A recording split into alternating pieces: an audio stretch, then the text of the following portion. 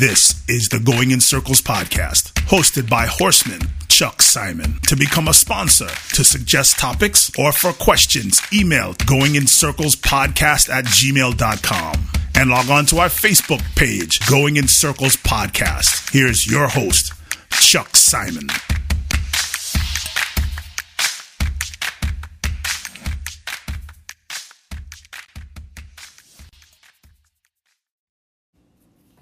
Welcome to Going in Circles, Monday night's edition. My good friend, Mr. Barry Spears, will be co-hosting with us. We're waiting on Barry right now. Tonight we're going to talk about some recent events in horse racing.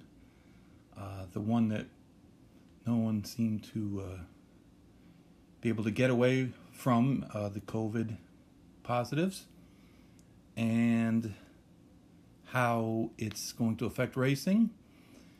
And we're going to talk about the upcoming Saratoga meet, which is coming on the heels of a bizarre 5-day Keeneland meet, which outside of Mr. Pratt, however you say it, coming back with a positive test, though I'm not exactly sure that he didn't arrive with one.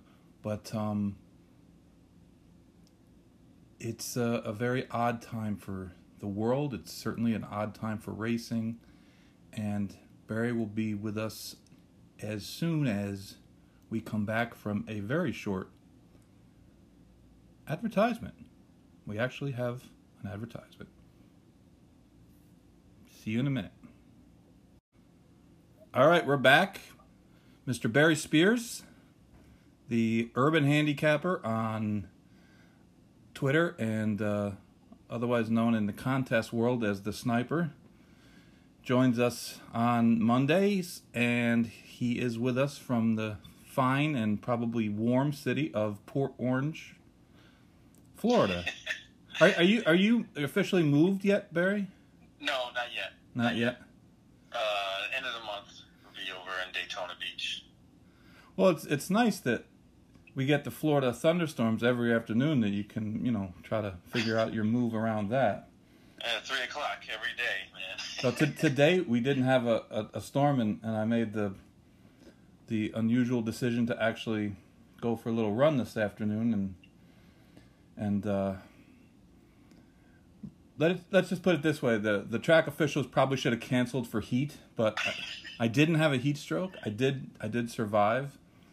So I just told you, an hour and a half later, I'm still sweating a little bit, but that might just be because I'm fat. But man, you're a better man than I, because I get out there and I mow my lawn and I'm dying. So well, you got me there.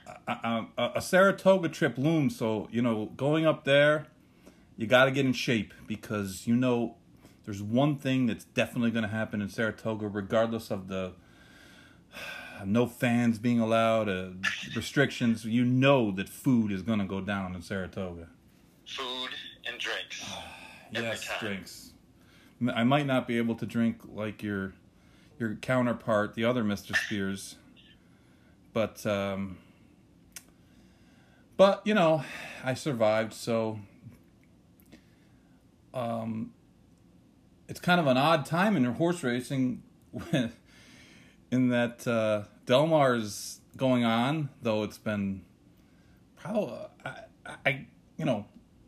this is like the quietest I've ever heard. Yeah. Even Twitter hasn't really kind of talked much about Del Mar. It's almost like it hasn't started, and Keeneland kind of overshadowed the opening of Del Mar. Yeah, it's so strange. Like everything, I mean, obviously, since the beginning of the year, it's just been a wild year. And then, like you said, the anticipation of a meet like Del Mar, and Saratoga coming up, it's just not what it just doesn't feel the same. Maybe it's the fans not being able to go. I don't know. It's just not what it used to be as far as, the anticipation. You see a lot of tweets of people going out there, taking trips, and all that kind of stuff is gone, and it takes away from it. And I think, people really feel it, and it's something that it really stands out to me because, you know, like you, every year, look forward to this time of year with those tracks opening up, and it's a little disappointing. Yeah, it is. And, I mean, usually the opening of Del Mar and Saratoga kind of coincide and really kick off the summer, the real summer racing. And I think Keeneland kind of overshadowed Del Mar, as I said before. And it was interesting. My dad was talking to me the other day, and he says, well, you know, it's hard to believe the meet's coming up, you know, in Saratoga. There has hardly been any, you know, talk about it or advertising. I said, well, Dad, what are they going to do? Are they going to say, hey, listen, the track's starting, but, you know, you can't come, but watch on TV.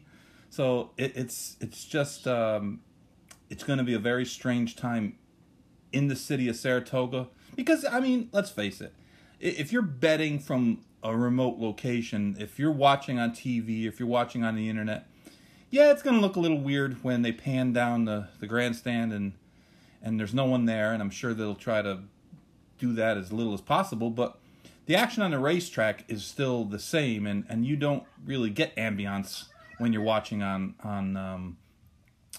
a you know, a computer screen or even on TV, but it's just so odd, and I really think that I mean, the other news story that came out of racing this weekend was Luis Saez being abruptly pulled off his mounts because he had tested positive for the COVID after doing some traveling out west and, you know, from New York, and then Flavien Prat tested positive, and then Victor Espinosa, you know, was actually kind of into a self-quarantine before his positive test came back, and now, I mean, just a few minutes ago, there was an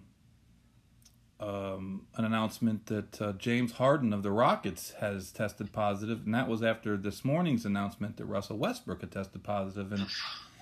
And I mean, let's face it, the NBA compared to racing is a far more professional, far more controlled, far better run operation than what we have going on. And if they can't keep their biggest stars from getting this, and I get, you know, that there's a couple hundred players and coaches and this and that, and you can't control where everybody goes, or you know, they're coming in from all over the country, and it just kind of I just think the point is that we're really walking a tightrope here, because the one body of players in this business that we cannot do without physically is the jockeys. And it's not an easy thing to do to replace jockeys, especially top world-class jockeys. Right. And you know, it was funny. I was talking to somebody who works for a high-profile trainer the other day, and he was just basically kind of saying how, you know, how are they going to contain this thing up at Saratoga? I mean, with Nelson Avenue, Union Avenue, and the traffic coming in and out of there, and it's going to be really tough, you know, to keep this off of the backstretch, let alone, you know, in the jocks room. I mean, obviously these guys have been traveling all over the place, you know, riding anywhere they can to make that money. But I think at some point, you know, maybe the jockeys might have to kind of police their own and say, hey, you know, we can't have these guys keep coming in and out of here because they're going to get us sick, and you wipe out a whole colony, that's going to wipe out the meat. I'll be honest, Barry. Big part of it.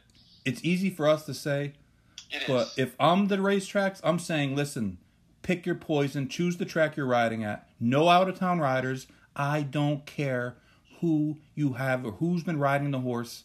No horse. Get somebody else. No horse is bigger than the game. None. Because honestly, all these big horses we have today, they're not like, you know, we see a bunch of 5-horse fields and you know, it just is. I mean, Saratoga, you should get some better racing, but, you know, with some of the Kentucky guys really cutting down their numbers, which is something that we had talked about last week that we expected to happen. Yep. And even some of the New York people staying in New York. And I've talked to a couple trainers, and they just don't feel confident that they can get enough help in Saratoga, because a lot of times, especially with the hot walkers, they depend on the locals, on local kids and local people to come in, and they're not getting that this year. And it's just a real issue, because it's not as though these are jobs. I mean, sure, you could teach someone who's not scared of a horse, that has some dexterity, that you could teach someone to be a hot walker pretty quickly, but every other job takes some skill and takes some learning. And you know, it's Saratoga. You're not going to keep people off boats, out of the lake, out of cookouts, out of things. You know, it's very difficult to do, and it's one of the it's probably one of the factors that no one really considered or thought about compared to Belmont, because the truth of the matter is, not a whole lot goes on at Belmont socially. It's not Saratoga. Not around the track. No, that's for sure. no, and everything is. It's much more difficult to get the places. Saratoga is built for entertainment. The lake is 5 minutes away. There's downtown is 5 minutes away. There's I mean, this year clearly there will be a lot less going on, but still, the enemy is. I got in a big argument on Facebook yesterday because I was feeling particularly ornery, but you know, there was this chart, and it's kind of like a ranking of what's more dangerous, and I said, you know, some of these charts are just stupid, because the fact of the matter is, the beach itself is not inherently dangerous in terms of the COVID. People are the dangerous part, and you could go to a beach with people are 100 yards apart. That's not more dangerous than going to the grocery store where people are lined up. And that's the problem you have in a barn, in that it's hard to socially distance, because you really can't. You really can't. Really no way. That barns aren't built that way. The hot walkers are going to walk past everyone time and time and time again. Even the ones that walk outside, they're going to get close to each other. They have to hold the horse for bath. They have to give the rider a leg up. And it's easy to say, and believe me, as training 20 years and working on the backside for 20 years before that, the fact is that we operate almost with skeleton crews. We don't have a lot of extra guys. There aren't a lot of backups.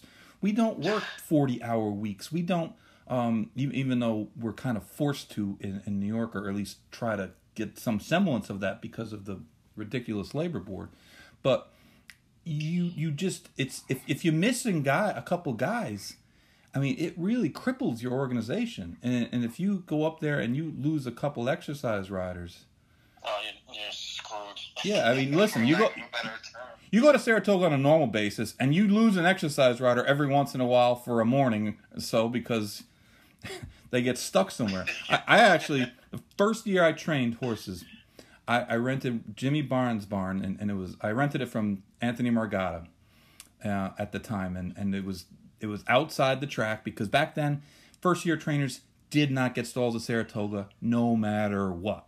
It was a little different, but Mr. Ramsey rented the barn, and we got up there pretty early and tried to get acclimated, and so I had a guy named Tony. Tony was a guy from South Carolina, and he was a good dude, man. And he would cut everybody's hair. He'd do the braids for guys. You know, he was a really good guy.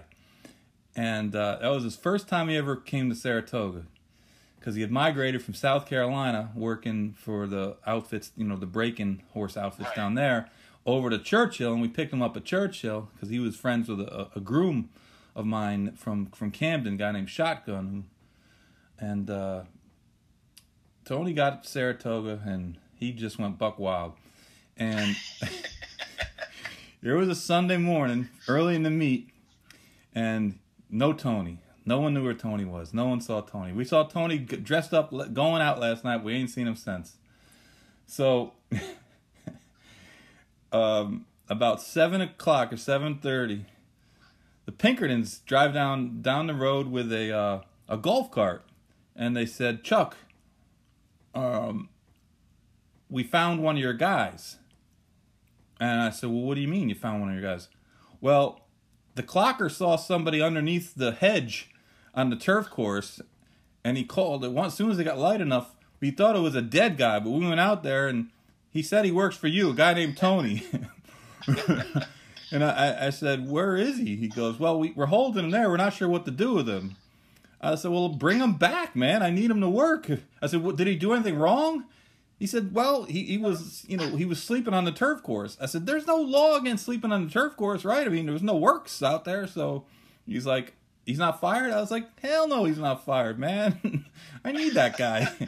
And they brought him in, and he said he was very apologetic, and he said, he got caught up with some country girls, and they dropped him off on the other side of the track, not the side we were on. And he said he was trying to find his way back, and he finally just got tired, and he said, I'm just going to lay down here and rest a little bit. And next thing you know, he woke up with a Pinkerton's boot in his ass. But oh, man.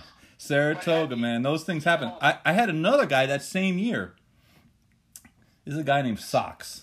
That was his actual name. Socks. It wasn't his real name, but that's his name. He used to wear, no lie, 5 pairs of socks. And I asked him why one day, and he just simply didn't have a good answer for it. He was about 5'5". He weighed about 230, and he was a good groom, but he was a pain in the ass, and he didn't get along with anybody. Well, same thing happened to him on a Saturday night. Sunday morning, it's a couple weeks later, Sunday morning, it's raining out.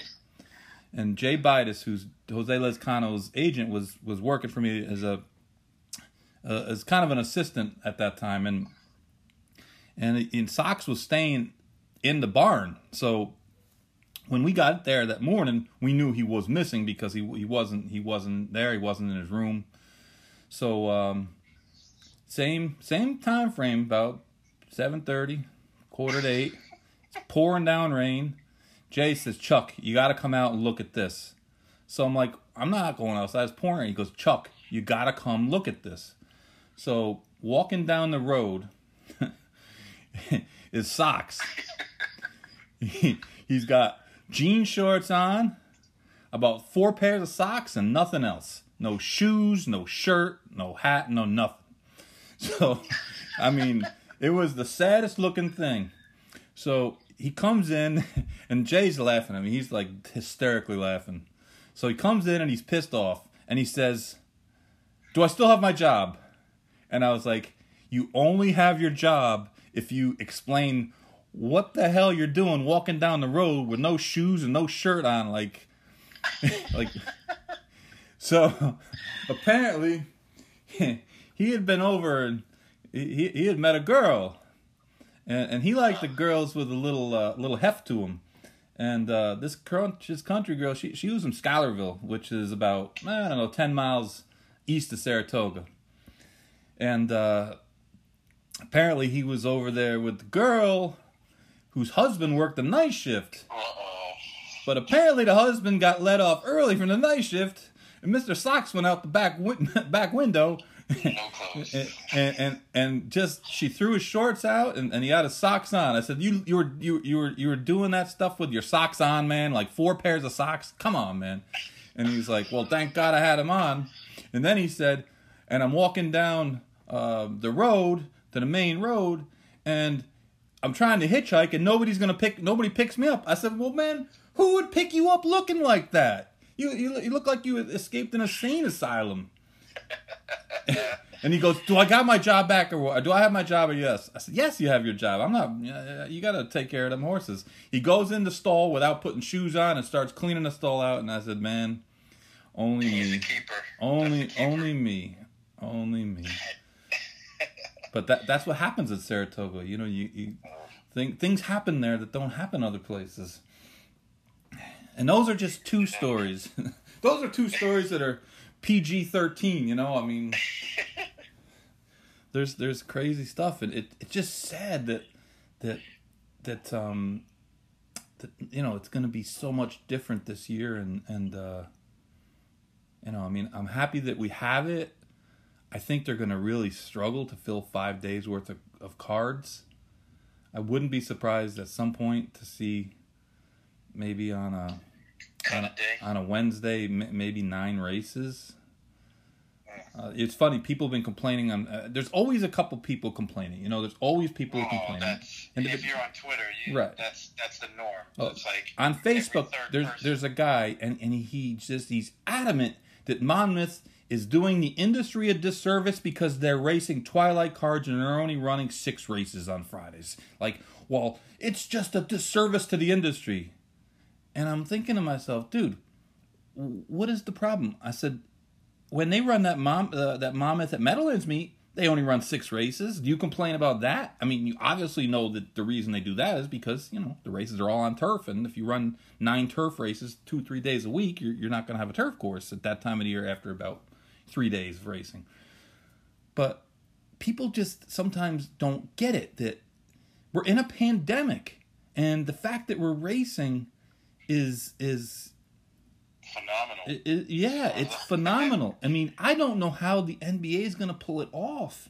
I don't think they are. I mean, personally, my thoughts on the NBA is this whole thing isn't going to work out, and they're not going to finish. They may start, but I don't know how they can finish, especially if one team gets wiped out and a bunch of guys get it. It's really going to be difficult. Now, if they can maintain this bubble. They already had 2 guys got suspended for leaving the bubble. Exactly. Not big players, but tough to do. It's going to be tough to keep them under wraps and people coming in. You know, so and it just started. Right, and they got another couple of weeks before they even play. So I don't know. I'm real skeptical. If they pull it off, that's great. You know, I'd love to see some basketball, but I just don't think that they'll be able to finish. And my guy LeBron is not going to get another championship. No, Rondo broke his hand yesterday. He has to have surgery, so. You think he couldn't shoot before, and now he really can't shoot. Yeah. But, well, no. I mean, you know, just going back to that in the whole jockey situation, it could get ugly really fast.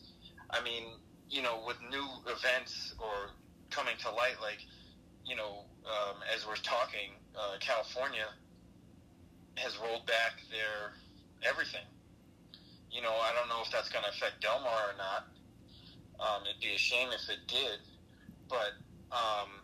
you know, what do you do? Yeah. I mean, it's just like an ongoing natural disaster that just won't stop.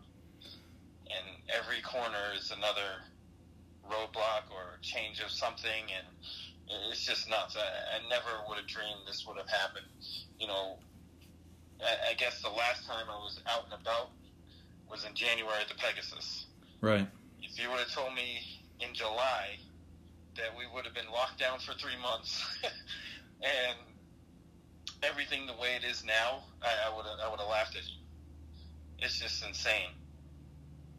Yeah, it's just I just think the real danger is that, you know, the way Santa Anita did the jockeys with the having them in individual like little trailers and really keeping them apart was actually probably the ideal situation.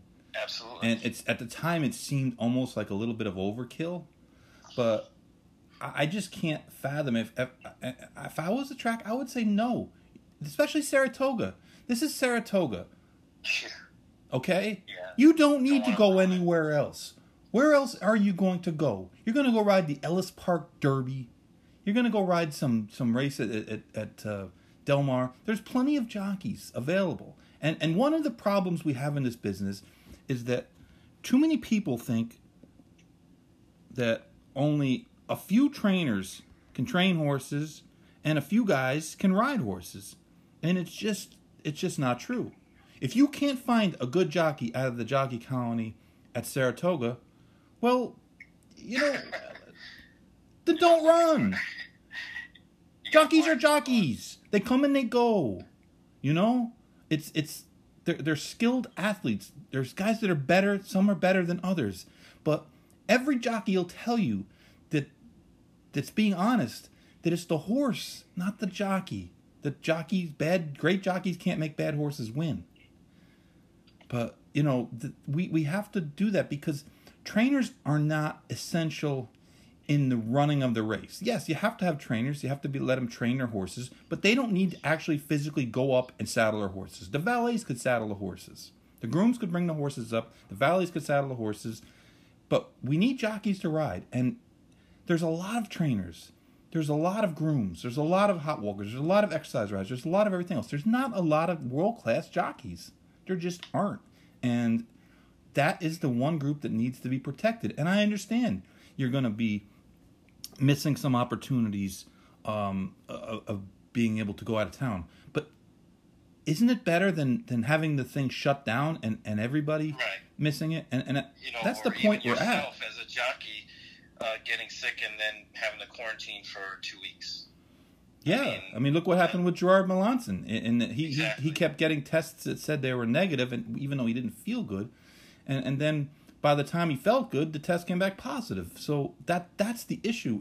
And if you go to Del Mar, if you fly from Saratoga to Del Mar and ride in a race Saturday, well, you can't be you're going to get tested Friday, get out there, get tested Saturday, then I mean, if we had these tests that were instantaneous, you could make a better case, but you can't. And if you get on an airplane, you don't know who you're getting on the airplane with. And it just is, we need the jockeys to conduct the races. And there's no track currently running that has a shortage of jockeys. So the best thing to do is to just say, listen, make up your mind where you want to race and go race there. If you want to race here, stay here. If you want to go to Monmouth, go to Monmouth. But that's just the way it's going to be. And if guys don't like it, then... I mean, the truth of the matter is, if I'm Saratoga, I'm going to say, I'm going to tell the guys, if you go to Monmouth and ride the Haskell... You're staying there. You're staying there. Right. I would have established that already if I was in charge, or if I had a say in it. I would already establish that, because it's clear that the jockeys themselves are just going to do whatever. I still have that notion in my head that that the other jockeys be like, well, I don't know, this guy's been all over the place, and they see like Luis Saez and Flavian catch COVID, and then they have to think about their own families or people around them. I would at some point I would think the jockeys would be like, hey, it's just not good for people to keep traveling around like this, because it's just out there. Honestly, I don't expect them to do that right away. I didn't think they would do it like in an instant. But once guys, are out and they're like, oh well, he's got it and he's got it, it may be too late by the time that happens. But of course they, free enterprise, they want to go out and make the money by traveling around. But getting other people sick, that's the other thing they have to think about. And I don't know if anybody's thought about that. Some of the tracks, I think I saw somewhere where they were saying that if they leave, they can't come back. I think was it Indiana Grand? I don't know. Yeah, I believe Indiana Grand did. Yeah, so that makes a lot of sense to me. I'm not sure why other tracks, or bigger tracks, haven't kind of got on board with that, because it could be a problem. It really could be, and I mean, honestly, I think the Horsemen's group should step up and say, hey, you guys got to protect us here. And, the jockeys might say, hey, it's okay for horses to ship, but not jockeys. Well, because if the groom goes down there and tests positive, we can put him in quarantine and we'll be fine. And you know what? We'll make do and we'll be fine. But if a jockey gets 7 other jockeys, and all of a sudden we don't have a full complement of jockeys, where are we going to get new ones? Right. I mean, that's the problem. There's not 44 jockeys at every track that we can lose a third of them and still make it go. It's just, I mean, in the end, their importance has never been more clear. And they could actually make a great case. Hey, we are really important. Shit, you guys can't do anything without us. Right, and exactly. it's the truth. And it's the truth in that, racing is like it's like a what do they call it? A wheel. Each person each group is a spoke in the wheel. But Absolutely. We're at a point where we have the two biggest handle meets of the year either operating now or about to operate. And it's important for the business as a whole to be able to get through this summer. And it's getting to be a little scary because the one thing about the COVID is that not being able to know you even have it. And I'm not talking about guys who don't feel good and still go to work or this or that. I'm telling you, guys that just simply feel fine, who never really have any issues, and have them being able to spread it, it just makes it so hard to contain that I just think that just for the good of the entirety of the circuit, of everyone. Because if you shut racing down, then all the other people... They're all intertwined in some sort of way. Sure. And that's really a huge issue. But, it's just crazy that racing in general and the industry is faced with this kind of problem, and they're not the best at making quick decisions. No. And that's why this is really going to be interesting how the rest of the summer, I mean, if you go from now until, let's say, the Derby, to see what exactly is going to happen and what kind of decisions are made in regards to this, because obviously it's not going anywhere. And, this industry as a whole is not very great at making quick, tough decisions like, to try to get everything aligned. So, it's definitely a case study in kind of some risk management and things like that. So we'll see. I mean, some tracks like Indiana Grand, I think they did a good job at getting out in front of it and saying, hey, leave, you can't come back, for a specified period of time. That makes a lot of sense to me. But,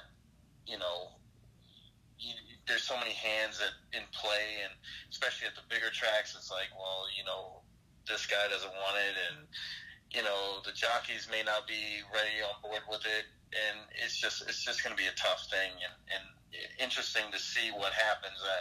I just hope that the industry as a whole, like you said, these two important meets end up running as close to without a hitch as possible, and kind of move things towards the Derby in September, and everything kind of works itself out. But it's just so unpredictable at this point. It's like, who knows what's going to happen 2 weeks from now.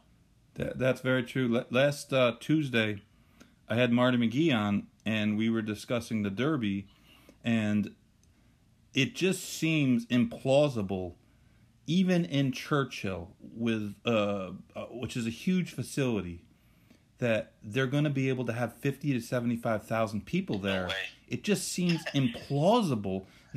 How do you get them in and out? Yeah, not. If they do go through with that, there's going to be no social distancing. Mandating masks, that stuff that I just don't see. Like, I'm with you. I just don't see how it can happen. Yeah, it just is. It's just it just seems impossible. And I was on board with the owners of the Belmont horses being able to go to Belmont, because you know what? You can take 100 people at Belmont Park and spread them out, and you could take 100 people at Belmont Park and they might not even see the other 50 of the other people. But 50,000, 75,000 people, that's a ton, that's a lot of people. Listen, when you go to Churchill, for the Derby, obviously it's different, Derby Oaks weekend and that.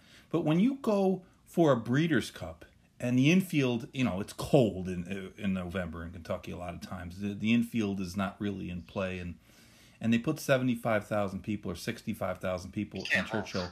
There's no room to go anywhere. And not having the infield, and who's going to go in the infield if you have to social distance?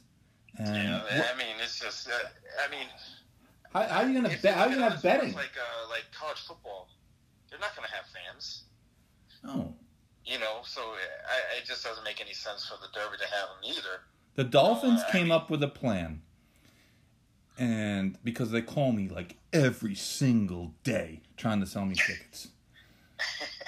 So the girl who was the sales rep called the other day, and she was explaining to me. So I said, well, how's this going to work?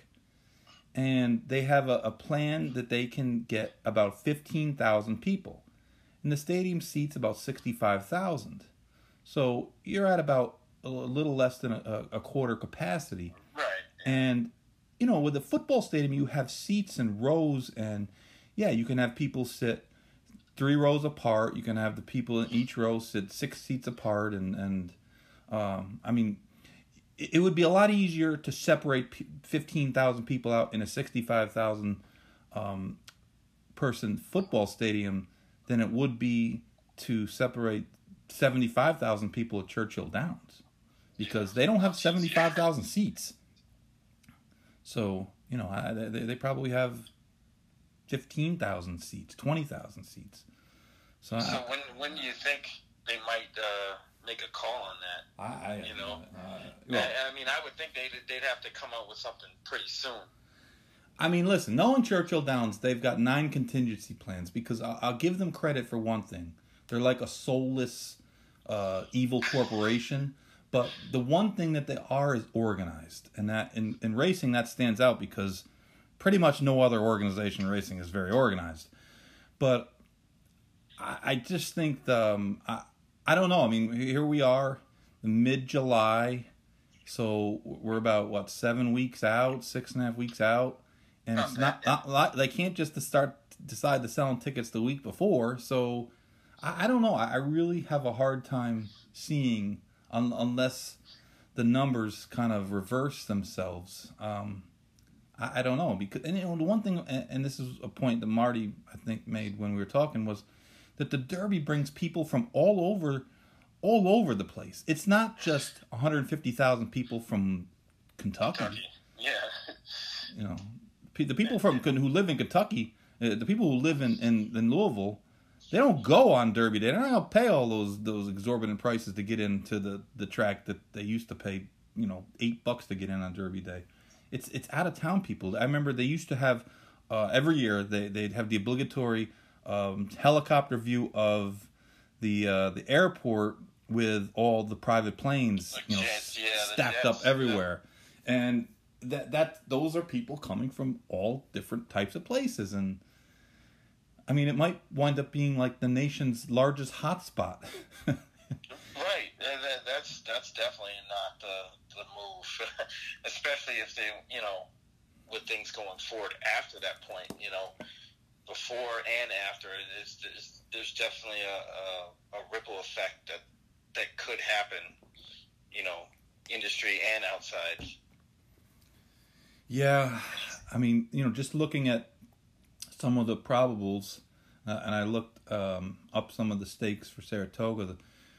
The Coaching Club American Oaks is a Grade 1 race that currently has, I think, 6 probables, none of which won a stake race their last start, most of which finished, didn't even run in stakes their last start. There's a maiden breaker that might run in there. I think there's a horse who was third in a stake. And it's a Grade 1 race. And I remember when it used to be kind of it took the Belmont place of what's called the Triple Tiara, the Philly Triple Crown. But it's a race that's really fallen on hard times, and and you think about even the Ruffian last week. Oh man, don't even get me started. I mean, I was on Twitter, kind of voicing my displeasure on, how unbettable that race was, and it was just a disappointment from that value. From that standpoint, it was just a watch race. Something to gawk at. Nothing to really grab your teeth into. Obviously, Monomoy Girl was tons the best. And it's just disappointing that you get a field like that is just almost like a walkover, basically. Obviously, it's not a true walkover, but it was close. The Ruffian used to be a handicap, and my friend Doug Salvador, who's really one of the sharpest guys out there. He's completely insane, but he's like he is nobody can break things down like he can. I mean, he's very, very good. He's very, very smart, and he has a good sense of history of racing, and he spends a lot of time looking up crazy races from 1927 and things like that. But we were kind of going back and forth a little bit, talking about what the weights assignments for the first two finishers of the Ruffian would have been if it had been a handicap like it had been for years. And I said, well, Monomoy Girl probably would have give that horse 14, 15 pounds. I mean, she would have probably been 127, 128. And I think I would have said more. I think she gave her 4 pounds just under allowance conditions. So I know. I think I said 128 to 112 was my first just kind of throwing it out there without really thinking about it. But that is one of the things that that racing suffers with, in that we don't. I mean, handicap races were created to bring the fields together, and right. that the point was, what you're taught, what we were taught at the University of Arizona, and most old school racing secretaries would tell you, is that when you're handicapping a race, what you're trying to do is bring them all together at the wire. So if you have a 10-horse field, that you have 10 of them within a neck of each other, ahead of each other at the wire. That's what you want. And weight it, that way. And when you look at some of the old, I mean, obviously we're never going to go back to a time where horses carry 134 and other horses carry 105.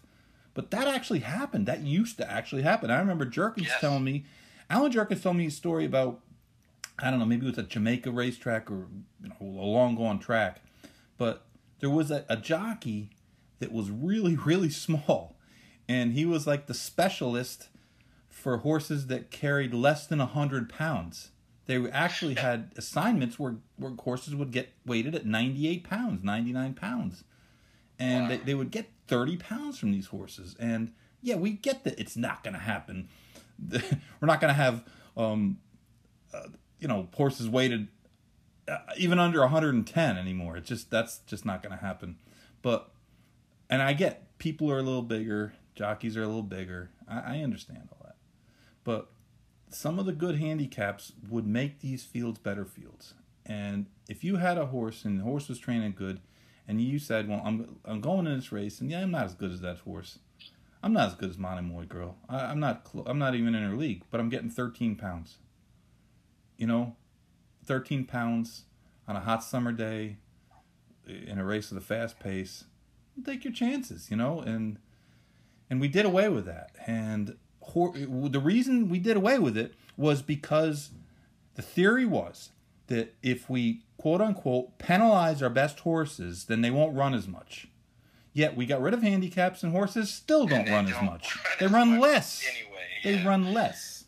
And what it would do is it would bring the best horses together more often. Because instead of going in a race where you got to give 16 pounds to somebody or 12 pounds to somebody carrying a high weight, if you run against other good horses, then you'll all be weighted about the same. maybe you'll get a pound or 2 pounds here or there. But, it just is, it didn't work out like it was supposed to.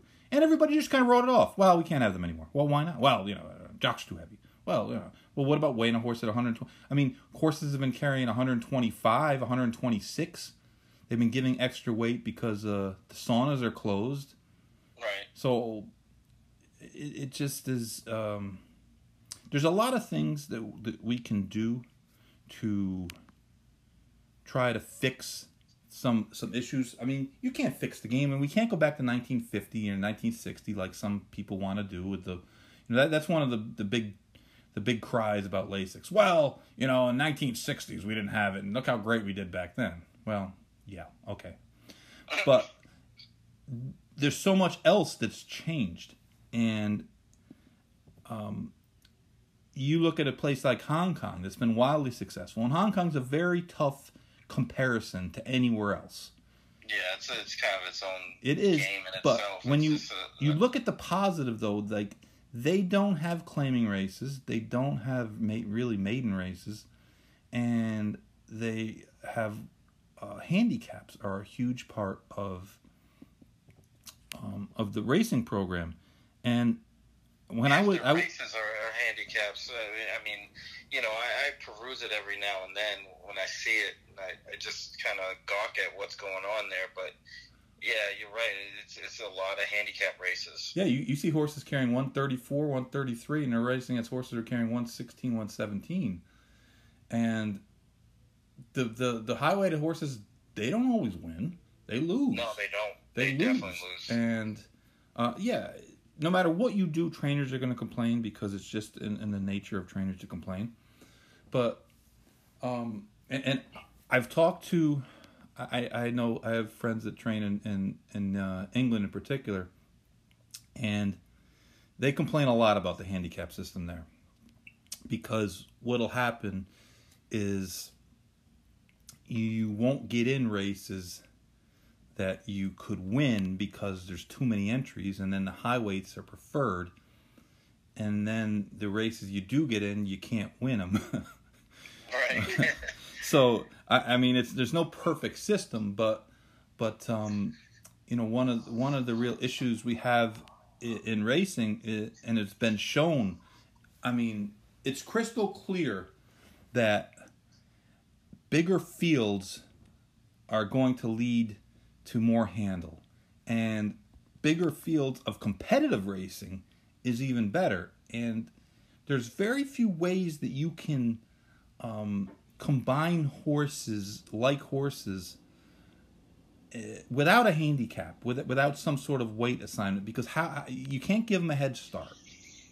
And it's not like trotters where you can assign post positions. Like if you get assigned post position 8 at a half-mile harness track, that's a pretty significant handicap to overcome. And if you get assigned post 1 or post 2, that's a pretty big advantage. But in this business, thoroughbreds, outside of some very particular distances, like 2-turn races at Gulfstream, mile 1 1/8 races, where you're starting close to the turn and the outside horses are at a huge advantage. I remember one year, this has got to be going back, God, it makes me feel old, but it's got to be 30 years ago. They wanted to try to run, well, they did. They ran mile races at Saratoga. Yep. Yeah. Oh, man, I remember that. It was right on the turn. Yeah, they started on the turn. Every outside horse. I think they only didn't they limit the entries in those races. I think there was 8 or 9. It started kind of where the TVG set is over there now. Yeah. And exactly. Post 1, 2, 3 won every single race. Yeah, because the 8 and 9 couldn't get around the first turn. They couldn't. In good shape. And it was a very short-lived experiment, because guys figured out pretty quickly, if you didn't draw a post 1, 2, or 3, you were just dead. You just had no chance. And post position. Julian put up something on his website the other day about chute racing and about the rail coming out of the chute. And I said, one of the things about coming out of a turf chute that starts in the infield from post 1 is if you don't brake sharp and get a forward position, when the field turns to the left, it's kind of a sharp turn, and horses are naturally going to come in. And if you're on the inside and you haven't established your position, you're going to get checked and shuffled back, maybe to last. Happens all the time at Tampa. Yeah, exactly. And Tampa runs a lot of races. Very pronounced. The shoot is really pronounced there too. But I see it all the time. It's almost a certainty. Yeah, it's the one area where post positions matter. And a lot of times with especially first time starters, baby races, you don't want post 1 because horses are taught to run to the rail. I ran a horse in the Hong Kong Sprint in 2004, I believe. Battle 1, and Battle 1 was a really good horse. He was a good, honest horse. He kind of always ran his race, and he could run on the turf, he could run on dirt. And it was a straightaway. It was 5/8. It was actually 1,000 meters, so it was a little bit shy of 5/8, but essentially 5/8 down a straightaway. And we drew in the middle of the race, in the middle of the pack, and we ran against a horse named Silent Witness, who actually doesn't really get enough credit because people in this country don't really know him because he never raced here. But I definitely remember him. He won his first 17 races in a row, and essentially after his first 2 or 3 were all group competition. And then they stretched him out past sprint distances. He got beat, and then his last year he really tailed off, and it was probably physical issue at that point. But he was an exceptional horse. He was exceptionally big too. He was about, I remember, I think he was 1,250 pounds. That was the first time I ever had a horse get weighed with a scale for a race. They do it now at Gulfstream, but they came in the morning of the race, and you had to weigh your horse in front of the track official who wrote it down. But so my horse broke in the middle of the pack, and it was a straightaway race. And Kieran Fallon rode the horse, and he was about 5th, and he kind of looked like he was in striking position. And Silent Witness won the race pretty easily. He had drawn inside, and he was just a monster. He really was about. He was better. He was the best turf sprinter I ever saw. And he might have been the best sprinter. He was just unbelievable. So we weren't going to beat him under any circumstances. Wait. And you were around Kelly Kipp. Yeah, Kelly Kipp was unbelievable. Kelly Kipp was he was an unbelievable story. But we'll get to him after this. So Fallon says about halfway down the stretch, and of course we're running the opposite way, but there's no turn, so for a horse, a straight's a straight. But he said the horse inside of him kind of started to fade, and he goes, as soon as Battle 1 saw the rail, all he wanted to do was run to the rail.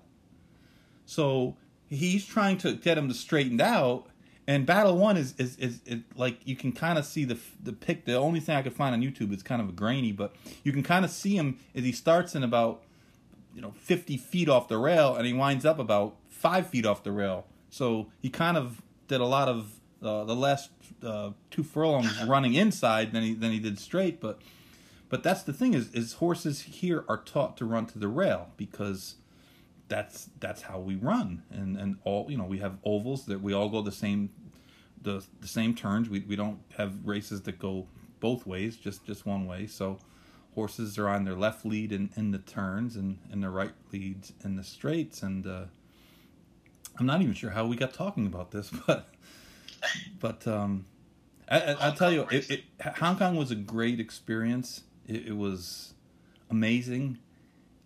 They treat you like I can't say enough how well we were treated when we were there, and I would strongly suggest if you get a chance to go to the races, or even if you're part of the connections of a horse that gets invited there, it's a great experience, and they're really hard races to win, but they take care of you.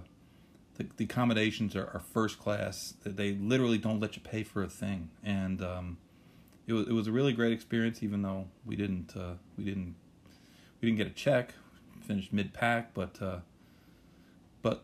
there's so many aspects of the racing there that are just, I wish we could bring them here, but you're talking about an island of I mean, I know they got all kinds of issues now with mainland China's basically taking them over, and there's all kinds of problems, and I don't know what's going to happen, but you're talking about an island like Manhattan, and there's really no other sports there, and the Hong Kong Jockey Club does take some action on soccer, on English soccer, but they're the main sport. They're the NFL. The racing is the NFL of Hong Kong, and it's on TV, and everybody knows it, and the crowds are huge, and Sha Tin's a beautiful track, and Happy Valley is it's kind of an amazing experience to go there, and we missed the bus on the one day they had the Jockey Challenge at Happy Valley a couple days before the big races at Sha Tin, and we took a cab, and it's like you're driving in Midtown Manhattan, and you pull up, and there's a track there, right? It's like you drive through Times Square, and all of a sudden there's a racetrack there, and it was a phenomenal experience, and the great thing, I mean, for us, is they speak English. Everything's in English. The signs are in English, and that may be changing now because of the internal politics and issues they're having there, but it made it so much easier. The only people who didn't speak English were the cab drivers, and I know they spoke English. They just pretended like they didn't speak English, because every time I took a cab from our downtown 5-star hotel to Sha Tin for training, I got a different tour of the city. But it was really great, and the handicap races are a big part of racing there, and it's the security is something that we could never have here. We just don't have the money. We don't have the ability to strictly follow people, essentially have private detectives following trainers and jockeys, making sure that they're not in cahoots with gamblers, and the laws are different, and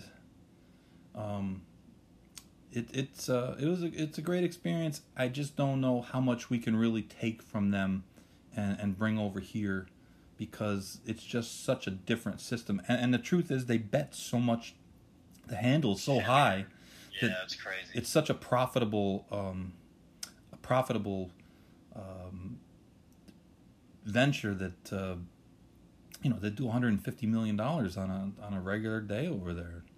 I mean, we do $150 million on Derby Day. The Travers, they'll do a third of that, and it's just a different world. But it was fun, and when all this stuff is finally over, if anybody ever gets a chance to go there to the races, it's great. There was a guy, Mark Player. I think he's still there. He was a great host, and it was his first year there. He was an Australian guy, and he really hooked us up, and I have nothing but good things to say about Hong Kong. Yeah, it's definitely a place I would,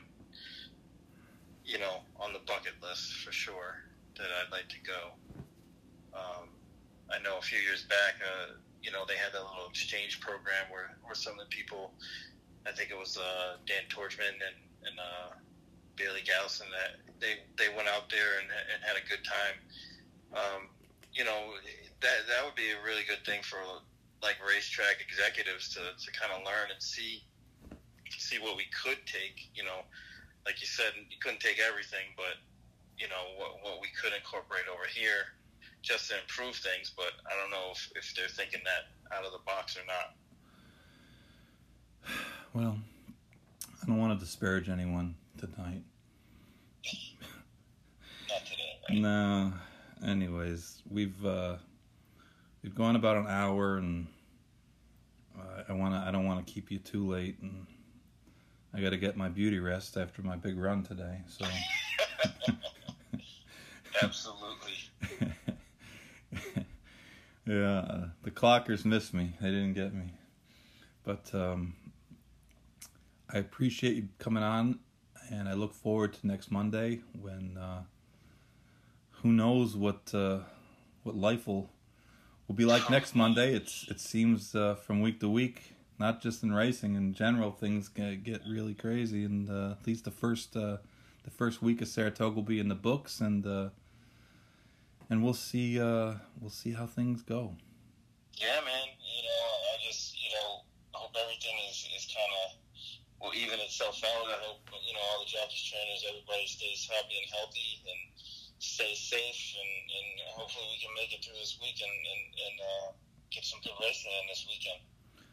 Barry, appreciate you giving up your time and your Monday night, and tell my little friend Breezy hi. Absolutely. And we'll be talking to you during the week, and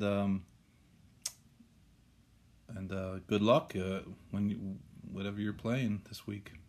Oh, you know where I'm gonna be. we're gonna be Saratoga, so hopefully it's as advertised like it usually is, and we'll cash some tickets, my man. Sounds good. All right, Barry. That was Barry Spears. Thank you. All right. Have a good one. Thanks. All right, we're gonna wrap up tonight's show. Thank you, Barry Spears, for being on. Let's keep our fingers crossed that the COVID doesn't affect more jockeys, and that we can keep these meets going. Tomorrow afternoon, we have Going in Circles Live from 2 to 4 at Blog Talk Radio. Good night.